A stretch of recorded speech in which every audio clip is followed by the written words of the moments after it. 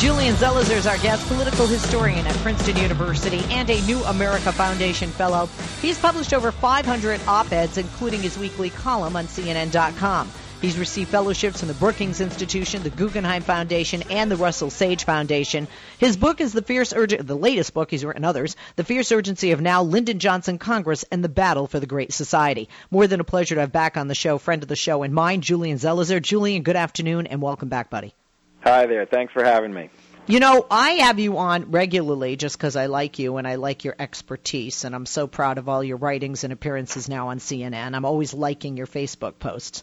But I don't always have the time to read everything that you write unless you're going to be on. But this was different. I read Are We In for an October Surprise and then said, guys, I want Julian on about this. I want to talk not only about this piece that you wrote for CNN, but also in light of the debate, if anything has changed much necessarily in your piece.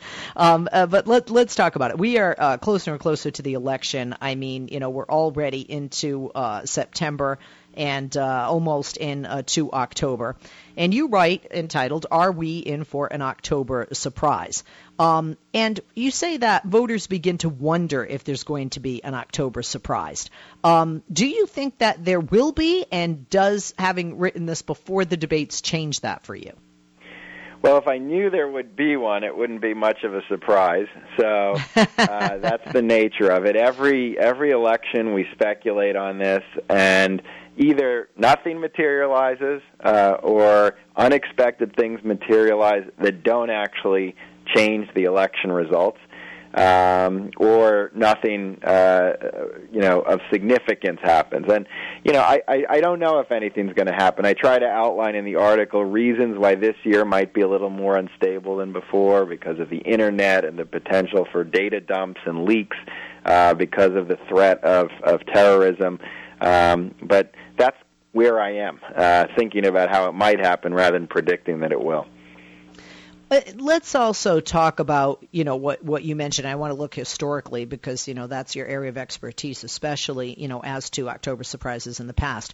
But for this election, today we had a piece that came out that was leaked a little on MSNBC with Rachel Maddow, and, then even, more so once the piece was full on out there with Newsweek magazine, talking about Donald Trump's connections with Cuba. Is this kind of a surprise that doesn't necessarily go anywhere? I mean, it's not going to have people who support him flock away, and it's certainly not going to have people who aren't supporting him flock to him.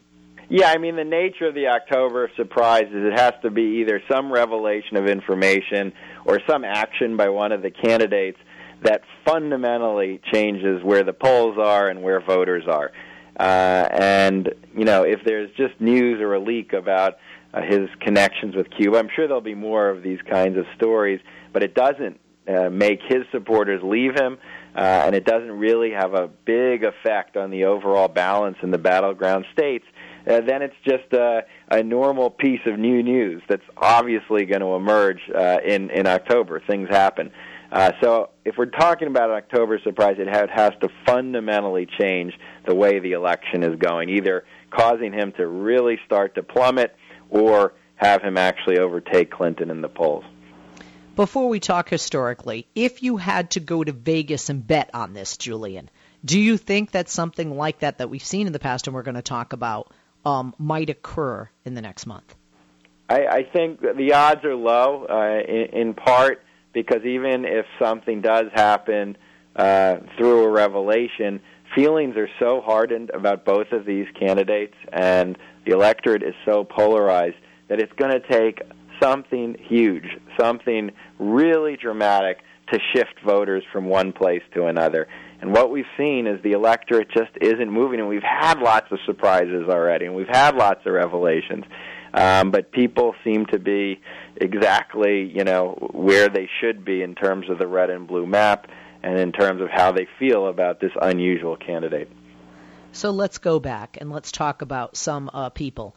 First of all, you write about in the history, actually, of an October surprise. This gained popularity or more momentum in the 1980 election when Reagan had a campaign, right? Yeah, so it was a concept people in politics had spoken about for a long time, but it's in 1980 that Reagan officials are convinced that Jimmy Carter is going to bring an end to the Iran hostage crisis right before the election, and that this would swing the election toward the president because this would be a huge victory. So they talked about it. They spread this in the press. But obviously it didn't happen. The big surprise was the hostages were released after Reagan was inaugurated, and it ultimately benefited him.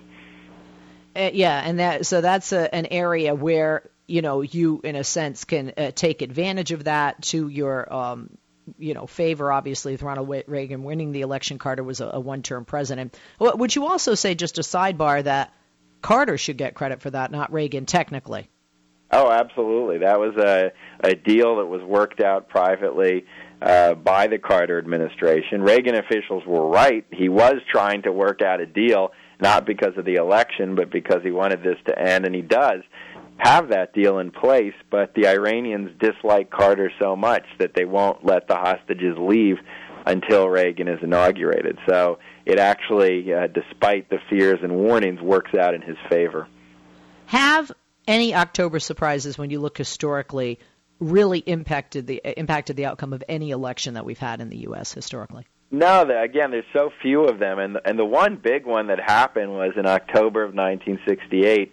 We're in the middle of the Vietnam War, and Nixon is convinced that Johnson's going to make some big announcement in the middle of the campaign to benefit the Democratic nominee, Hubert Humphrey, and he does. On October 31st, he says that there would be a bombing halt against the North Vietnamese, and they were going to try to work out a peace agreement. So that surprise happened, but Nixon actually won the election. So what's amazing is the one real example we have of something that dramatic didn't actually benefit the person you think would have been helped by that news. You also write in 1956 that Egyptian President Gamal Abdel Nasser nationalized the Suez Canal. The Soviets invaded Hungary shortly before the election, and that even the responses by Eisenhower, not only the crises, were not determining factors in that landslide victory against Adelaide Stevenson. We're going to be back with Julian Zelizer right after this. I'm Leslie Marshall. Don't go away. Hey there, I'm Leslie Marshall. Welcome back. Just want to let you know that Geico has been saving people money for over 75 years. Back to our guest here on the only true democracy in talk radio, talking with Julian Zelizer, political historian at Princeton University, a New America Foundation fellow who has published over 500 op-eds. He has a weekly column on CNN.com, and his latest book is entitled The Fierce Urgency of Now, Lyndon Johnson, Congress, and the Battle for the Great Society. We're talking with him about October surprises. He wrote a great piece for CNN asking just that, are we in for an October surprise? Julian says he doesn't think so, and we're talking about the history not only of October surprises, but how it rarely, except for one time he had mentioned before the break, has impacted presidential elections. Julian, thank you for holding, and welcome back. And I was just referring to 56. Eisenhower had a landslide victory against Stevenson, and you say that if a candidate like Eisenhower is an example in 56 is well on their way to victory before there's a crisis, then an October surprise definitely isn't going to matter at all, right? No, absolutely. I mean, in his case, people liked the way he responded to the crises, and it was seen as an example of successful leadership. But he was going to win. I mean, it wasn't the events that led him to win. The Democrat was doing very badly, Adlai Stevenson, and he was already enormously popular. So that's just one example of where these events happen, but it's wrong to use them to explain the outcome of the election. In 1964, one of President Lyndon Johnson's, as you write, closest and most trusted aides, Walter Jenkins, now folks, we're going to remember the year, 1964, was arrested in a Washington YMCA for engaging in sexual acts with a man. Now, President Johnson feared it would hurt his campaign. He went on to enjoy a landslide victory against Republican Barry Goldwater. And, Julian, I'm wondering, does the October surprise matter more if it's something directly linked with the candidate as opposed to somebody around them, such was the case with Johnson and his aide Jenkins? It might be. I mean, in that case, Jenkins was very close to Johnson, and everyone who read the story quickly learned that these were not only colleagues but friends.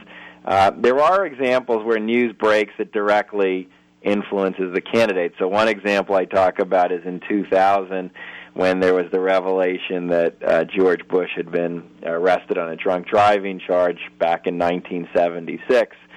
The news actually breaks in early November, and that's a big scandal, but it doesn't have much of an effect on the polls either. So whether it's someone close to the candidate or actually the candidate, it's just more evidence that these things don't necessarily shake the election the way people fear. But in spite of that, Julian, on both sides, Democrats and Republicans have people out there working night and day to dig up dirt. We saw so much dirt before Bill Clinton was elected. Jennifer Flowers and Paula Jones came later, but, background of affairs.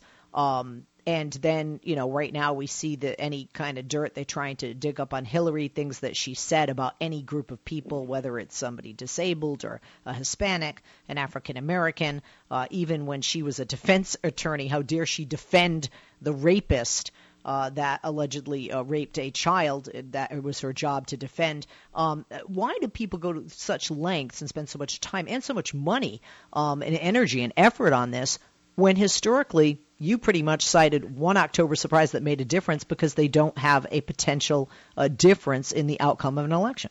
Well, that's a good question. I think campaigns do a lot of things that won't necessarily bring the rewards that they're hoping for.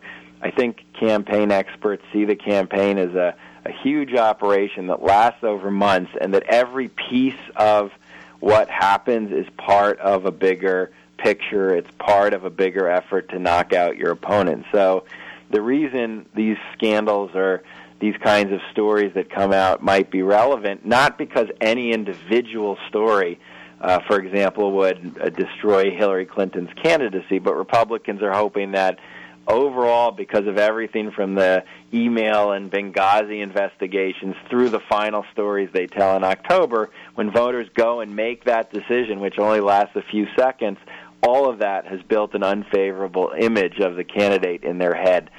So I think that's why they do it, and I also think it's something of a gamble. They are hoping that even if it doesn't usually work, that this time it will, and they'll find that one story that really changes the way voters are seeing this election. So that's why campaign officials do it.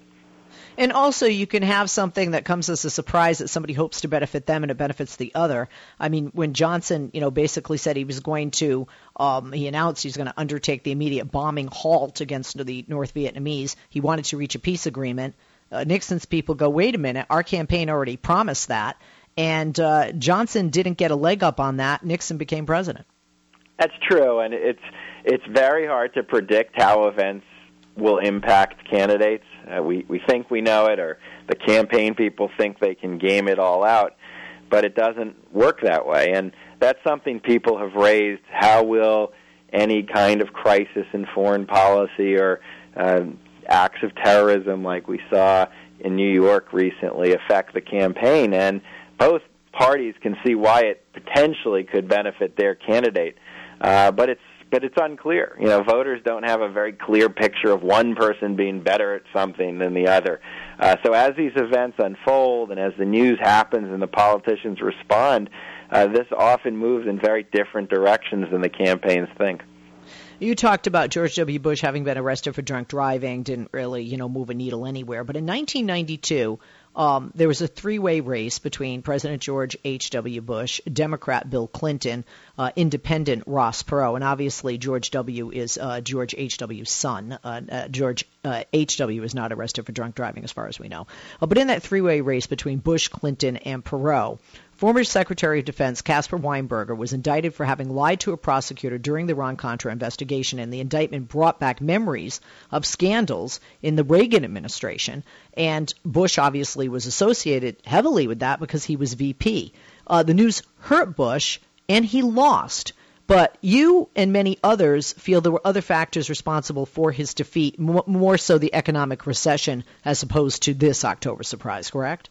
Yeah, so that's a big event that happens right before the election. In this case, the president does something which is detrimental to themselves, This is something that really loomed large over Bush in 1988 and 92. How close was he to all of Iran-Contra? What was his role in what was really the biggest scandal of the post-Watergate period? And he does this, and it quickly brings back all the negative arguments about what Bush might have done as vice president, how he was willing to protect the people involved. But in the end, that surprise is not why President Bush lost. It was the economic recession. It was his failure to really respond to it or offer Americans confidence that he cared there was a recession. That and other factors were equally, if not much more important than the quote-unquote October surprise. I want to talk about this year. Even though you said if you had to go to Vegas, you wouldn't bet there'd be an October surprise. But if there was an October surprise, you say it could have a dramatic effect. And what you talk about is a factor that didn't play into these other historically October surprises, which is technology. Why is that?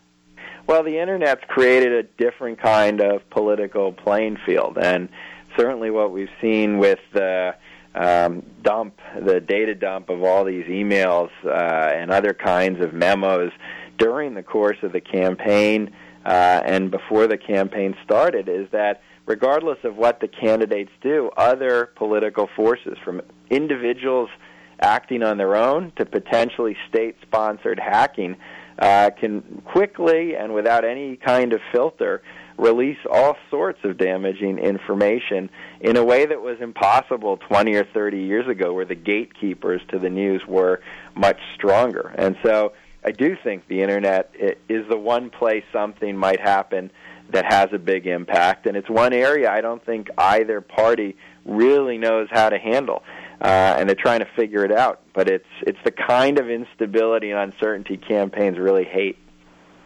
Let's take some calls. In Phoenix on line 2 is Jeff. Jeff is listening on KPHX Radio. Jeff, good afternoon and welcome. Question or comment for our guest, Julian Zelizer? A comment on that October surprise. I think that October surprise may be. I think that maybe as far as Donald Trump concerning that charge of rape of a 13-year-old involving sexual contact with a 13-year-old, I think that being that he's not too bright, he probably may have thought that he protected himself.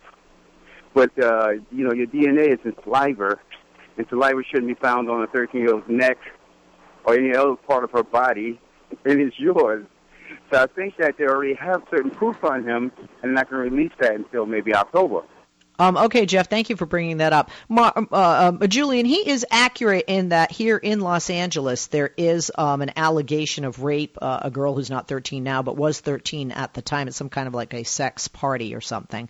And the trial has been delayed, but it's not being canceled. And obviously there was enough evidence to get to the point of a trial, and he will be called. He will be subpoenaed if he hasn't been already for this. Is that something that could really hurt him, or because they're saying that it could be right around November 8th, and some people are saying it will be even after November 8th? God, if you imagine if you're elected president and then were found guilty of raping a then 13-year-old girl, but I can't imagine. But is that a big enough thing tied to a candidate in your professional opinion? Well, yeah, if it was true and if he was really implicated in this story that I've seen in different news places on the web, obviously that could be very damaging. Something of that sort could be exactly what tanks candidate. Obviously, though, at this point, I have no idea what is involved in the case and how serious it is. But it is an example of the Internet. And so as these stories surface, whether they are strong and solid or whether they are not, they'll be out there. And that's part of what the campaigns have to deal with. Okay, thank you for the call there. I think we're we're not taking a break, right? We're going all the way through. It's like, what day is it? What day is it? What hour is it? When you look at this election, and we had just talked about technology, and you explained how it was a factor, and I never thought of that until I read this article. But let's talk about outside sources. We have seen Vladimir Putin and his country of Russia do some crazy things with regard to aligning themselves with Iran and helping back Assad in Syria, with the annex of the Crimean Peninsula in Ukraine, and alleged hacking into DNC computers, and allegedly the rigging after the debates originated in Russia on the online polls. Could an outside country, individual, or action be a factor? Could that be an October surprise, or does it have to directly come from within one's campaign? Well, there's no textbook in terms of textbook definition of what's right or wrong. An October surprise could be absolutely anything that shakes the election. And I do think there's serious concern about the potential for state-sponsored mayhem in this election, whether we're talking about the hacking of electronic voting machines or what we've seen already with the hacking of sensitive information and its release onto the Internet involving the campaigns. And I do think both campaigns are worried about this, and certainly Russia has emerged as one of the big forces that are involved with this. Again, it's not new.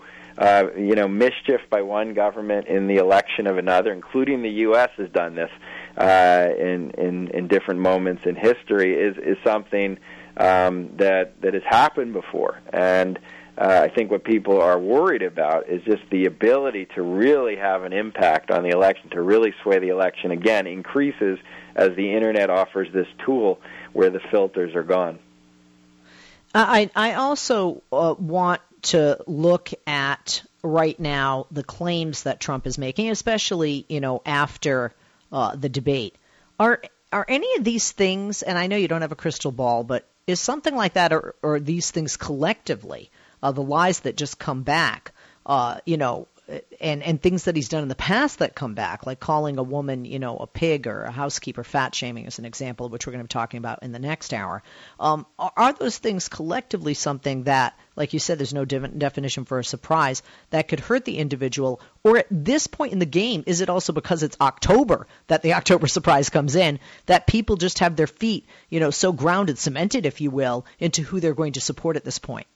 They do, although, Donald Trump has had pockets of Republican support that are very soft, including many Republican women who are not particularly thrilled about what he's saying.